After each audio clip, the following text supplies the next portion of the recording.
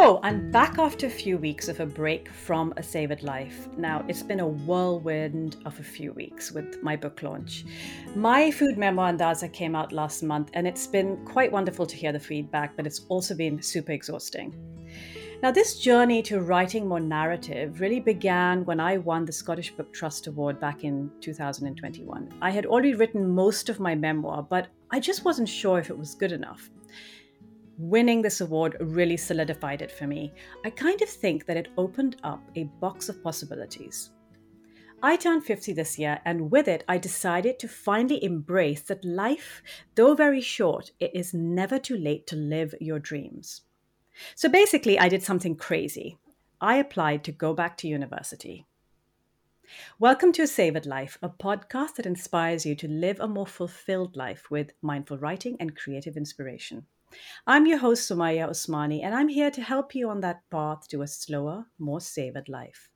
Each episode is filled with ways in which we can free our preconceived ideas that hold us back from fulfilling our true potential. And that begins by allowing ourselves to trust our instincts to achieve that creative fulfillment. So yes, university at 50. Now you might think it's a little bit crazy, but my entire life I have struggled to fit into any sort of convention. So this really isn't much of a surprise. Now I longed to go to university to study something creative when I was 18, but law somehow seemed to be the so-called sensible path. 25 years later and 12 years of legal practice, I finally decided to ditch that legal career for food writing and writing cookbooks. Now, soon after that, I longed for more creative expression, and narrative writing with food felt like a real anchor and felt natural to me at the time. It also opened up my eyes to the possibilities of who I could be, how I could get there, and just basically become closer to that person that I always was meant to be. Now, clearly, I'm not alone in this late blossoming into creative career and academics. And today I'm joined by somebody who I met through the Scottish Book Trust. And it's an author who decided to do very much the same. Sarah Smith is an author from Glasgow whose debut novel, Hear No Evil, was published last year in 2022 and is inspired by the landmark case of Jean Campbell, the first deaf person to be tried in the High Court of Scotland back in 1817. Now, this book has already gained tons of accolades, including the shortlisting for the Bloody Scotland debut crime novel in 2022 and the Historical Writers Association debut crown also in the same year. And most excitingly, it was chosen as the Waterstones Scottish Book of the Month back in February this year, and it longlisted for the Crime Writers Association Historical Dagger in 2023. So many accolades from Sarah. Now, most importantly, Sarah was also a Scottish Book Trust awardee like me a few years ago. And the best part is she too did her master's in letters in creative writing at the University of Glasgow, just like I'm about to embark on now. Wow, Sarah, welcome. Hi, Sumaya. It's so lovely to be here talking to you. Great. Thank you so much. Now, wow, you've had some year and a half, haven't you? Yeah, I really have. It's been a bit of a whirlwind, really. My book came out in February 22, as you said, and that we were just coming out of the lockdowns and the pandemic, and things were opening up tentatively. So I managed to have an in-person book launch, although it was smaller than the usual. Lots of masks still on. Um, but it was interesting because the book going out in the world kind of coincided with me going back into the world, and it's been a brilliant journey, really. The whole thing's been fantastic, really exciting. Met loads of people, lots of feedback very positively on the book, which has kind of buoyed me onwards and given me even more motivation to keep going with my writing. Yeah. Yep, that's it. Once you get those, you get people listening, hearing your voice, understanding you have a story to tell, it suddenly gives you that impetus that you always needed to push yourselves forward. Now, it all started some time ago. I mean, I'm sure you wanted to write this book for a long time. But you went back to university, and I remember when we met a few months ago, you said to me you were also at that sort of pivotal time in our lives we all go through, which is turning 50 and then deciding to switch course. So tell me a little bit about that. Yeah, so I had gone to university back in the day in the mid 80s, done English, had went to Glasgow University actually, and Hmm. had a remarkably undistinguished academic career, and then fallen into working with projects which were kind of broadly supporting disabled people Hmm. back into education and work opportunities. And I'd done lots of variations of those kind of jobs over the years, got married, had a family. And then I think I'd been thinking about writing seriously from about age 40 onwards. I'd always written bad poetry when I was in my 20s, and short stories and bits and pieces of things over the years. And I'd read a lot, but I'd never really spent a lot of time focusing on writing as a kind of viable career, or something more than a pastime Yeah. or hobby. So I turned 40, and sort of a significant thing happened to me. My dad passed away Hmm. very suddenly, and that and at a relatively young age, and that really kind of concentrated my mind about aging and what I Hmm. was going to do for the rest of the time that I got to be on the planet. So I joined a couple of small writing groups, got feedback, started submitting short stories and poems to anthologies, which I'd never done before. As I said, I'd written, but I'd never really shown anybody what I was Yeah. writing. So I've embarked on that journey, and people would say, "Oh, there's that um, master's in creative writing at Glasgow University, just 20 minutes away from the house. Have Yeah. you ever thought of doing that?" And I'd kind of I 50% wanted to do it desperately, and 50% had a kind of um, sort of, yeah, the devil on my shoulder was saying, no, don't go and do that. It's really, you don't need a degree or a qualification to write. Just get on with what you're doing. And Yeah. then eventually, yeah, turned 50, and that was a big deal. And I thought, well, look, I'll just try it. I'll go for it. I'll apply for it and see if I get in.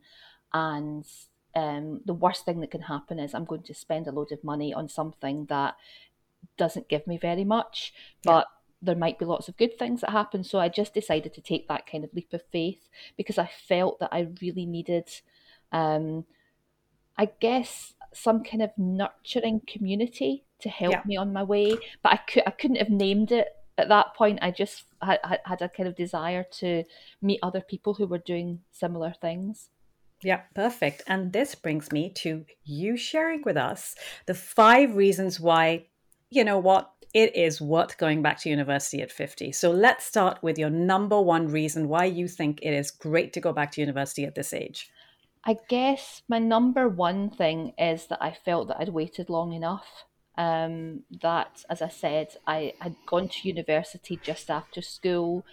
It was okay, but I wasn't really that committed to the course that I was doing, or particularly interested in anything other than going to parties and you know like get finding a boyfriend. Really, I Yep. mean, I think I was probably too immature. I think, and that's not to say that everybody that goes after school is immature or doesn't know what they're doing, but I think that for different people, education should be hit at different times. Yeah, Um, agreed. and so I had been, I wanted to get over that kind of, I wouldn't go so far as to say it was a regret, but it was something that I felt that I hadn't taken as seriously as I should have. Yeah. And so, yeah, and I felt that if I waited any longer, basically, I would never do it. Yeah. So I just decided to send off an application and see what happened. And I honestly Brilliant. didn't really expect to get in, because Yeah. I didn't know whether my writing was good enough for the course, and it's quite a small cohort every year. Yeah. So I did it with more hope than expectation. Yeah, brilliant. Well, you did it. So there we go. Right. And, that's it. Like, education's always not great at 18. Sometimes you don't know what you want to be. Sometimes you need to live a little before you know what you want to be. And I don't think that 50 is really that late. It gives you, like, a couple of decades to sort it out. So brilliant. Yeah, hopefully, yeah. And yeah, you're right. 50 isn't that late. I think No. that, it is very tempting because the way that society is ordered gives us this kind of false idea that, you go to school, you do some education, you get a job, you Yeah. have a family, you retire, and then boom, you do a few hobbies that you've always wanted to spend more time on. Yep. But I think that there's the possibility of changing at 50. Gives you, as you say, it gives you enough time to really sort of consolidate Yeah. what you want to do and pursue a new career. Exactly. If that's what If that's what you want, it leads on to being, yeah. Absolutely. Right. Number 2, Sarah. Number 2 Okay. reason why. So my number 2 reason was I've written down the word focus.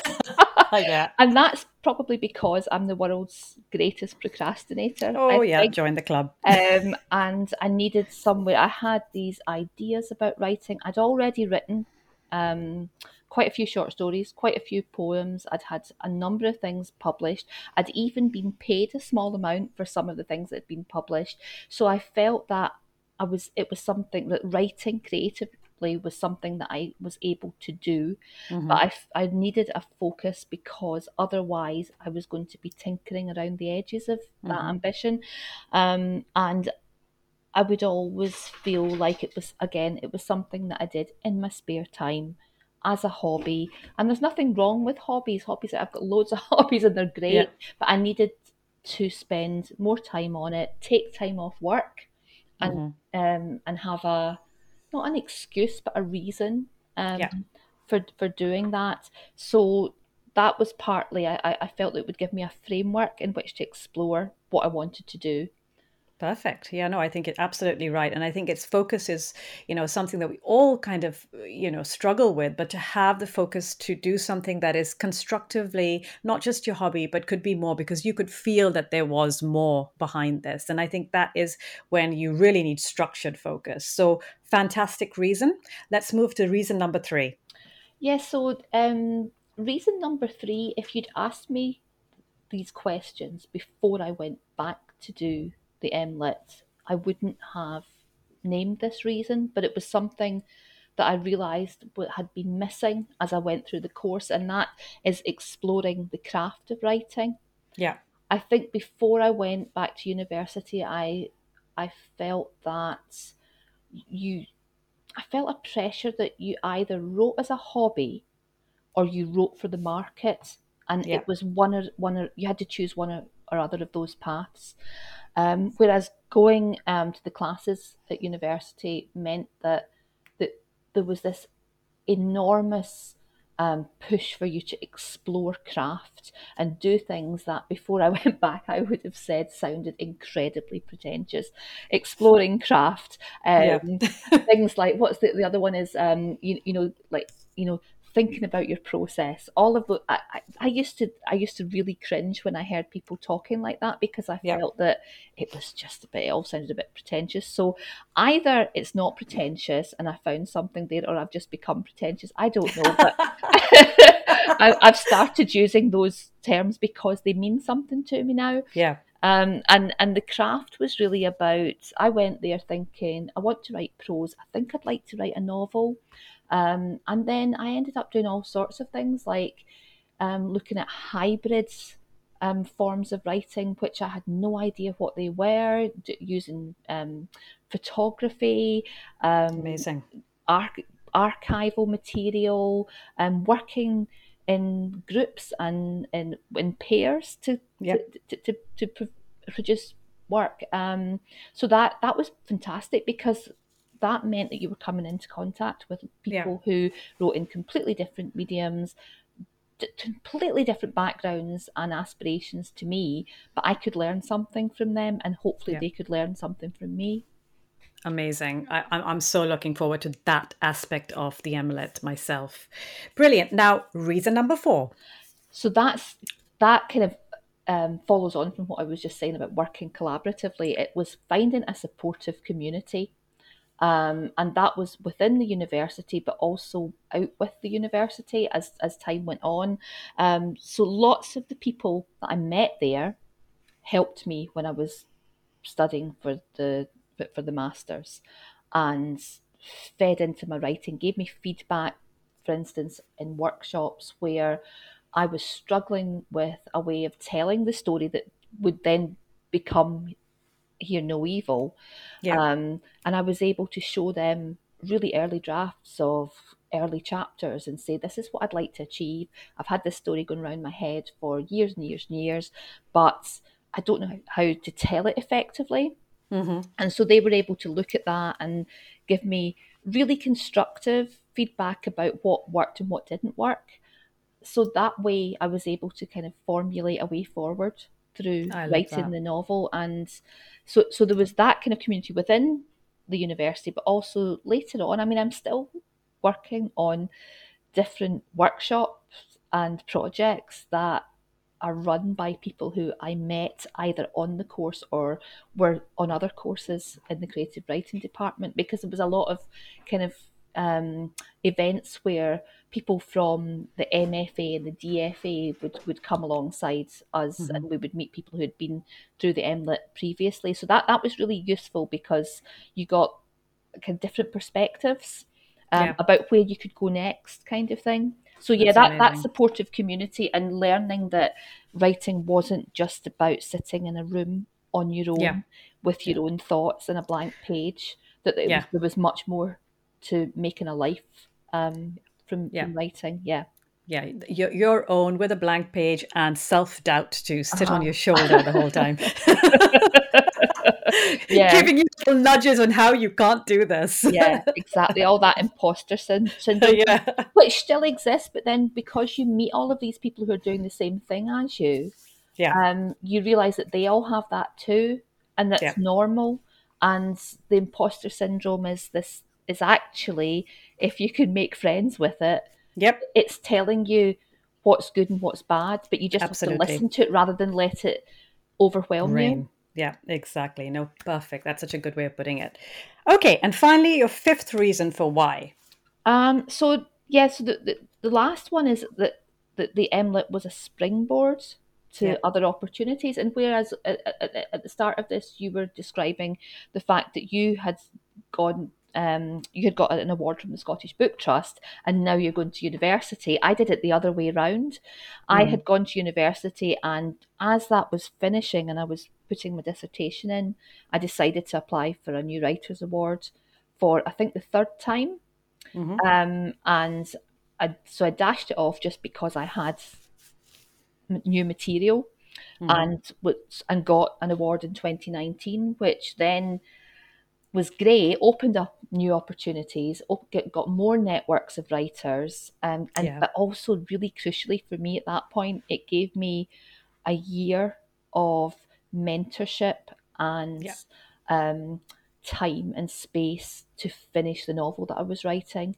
And I'm not sure if I hadn't got that, if I could have done that all by myself, Yeah. because I had about a quarter of a novel written, and I was quite tired because Yeah. as good as the going back to university had been, it had been kind of quite mentally exhausting too. Of course. So, but getting that book trust award just gave me another push and let me kind of start. That would have been, yeah, start 2019, feeling like I had a kind of another fire under me to get it Yeah. finished. No, I totally agree with you. I mean, because of the award, I was able to finish my book. I had already got my book deal, but I had a very tight deadline. And there is absolute, and I had, because mine was nonfiction, it wasn't entirely written either. So I had absolutely no, I mean, I don't know how I did it without my mentor. I wouldn't have done it. Mm. And, so I think that really does help. And just, having people believe in your writing is essentially one of the greatest things that you can have as a writer. Even if you have one person believe in your writing, that means a lot more than just you telling yourself it's not good enough or it's not right. It's not just there yet. So I think that's a wonderful way to end your 5 reasons. And I think that is ultimately a great thing that you did do that, Emlet. And, now what's next for you, Sarah? So at the moment, I'm promoting Hear No Evil, Yeah. and really enjoying going to events and chatting to readers. That's just fantastic. Yeah. And at the same time, I'm writing book 2, Yay. which is also, is it fantastic? No, it's quite it's a bit of a slog at the moment, but I've got a first draft and I'm redrafting that, and it's I am enjoying parts of it. I think every single um, bit of the writing process has good and bad points to it. So so I'm doing a bit of redrafting, a bit of extra research for Yeah. things that I had maybe missed out or hadn't had, because the research aspect when you're writing historical fiction can be enormous. And with Hear No Evil, I had done an awful lot. With this one, I did slightly less, with the idea that I would go back and fill in the gaps once I knew exactly what shape the book was taking. So it's set in 1920 in Glasgow in a backcourt cinema. Amazing. Just at the start of the boom of picture palaces, and basically Amazing. like that takes over the whole city. And it's, I think it had more cinemas per capita, I think, by the late 20s, than any other city outside London. So it was a real kind of craze. So this is the coming out of World War One, the start of picture palaces, and my main character is a war widow who takes a job in said cinema as a bookkeeper. So I'm enjoying that because I'm a big cinema fan. Yeah, me too. Yeah, and I really enjoy, I really enjoy kind of Glasgow history too. So and local history to me. So it's as usual set round the corner from my house. I love that, Sarah. I so want to be able to one day write historical fiction. I don't know if I'll ever get there. But the thing is, my historical fiction is going to be set around the sort of partition of India and Pakistan, which is what my idea is. And, it's a little bit going back to Pakistan, but, we're no longer one country. So that's hard. And not knowing that sort of time and not being in the country really is difficult, because it's so lovely to be able to physically walk down those spaces. And I'm going to struggle. I might have to go back for some weeks, I think. But either way, you're very lucky that you're in Glasgow and you write about a city you know. Yeah, sometimes I'm a little bit jealous of people who are writing about far-flung places and get grants to go and do a bit of research there. That's a good point. But I do quite like the fact that at any point I can go and walk down the street that my character's walking down. Even if the street's been obliterated, I can kind of imagine it and its relation to other parts of the city. So yeah, I do personally, I like that idea, because as a historical fiction writer, you're trying to create a world from the past that you don't know. So for me, I need a bit of connection. So the kind of the landscape is my connection to that, and it's kind of the portal through which I get to the historical landscape.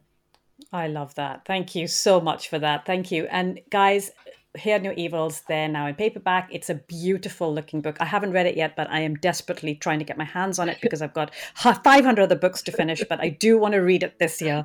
Thank you so much, Sarah. That was incredibly enlightening and has given me so much to look forward to. And I'm sure many of our listeners will, really take that giant leap and not leave behind whatever it is that they've been aspiring to do all their lives. So thank you so much, Sarah, for joining me. That's great. Thanks, Samaya, for asking. Cheers.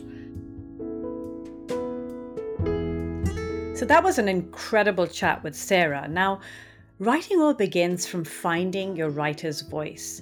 Now, it's one of those coveted aspirations of all writers and aspiring writers. Now, there's no magical formula to this, and we really just have all got this distinct voice, and writing it down is a different story. It's all about harnessing it, committing to letting it come out onto the page. To celebrate the summer solstice this year, I'm launching my 21-day email course, Wordsmith, that helps you find your writer's voice in 21 days.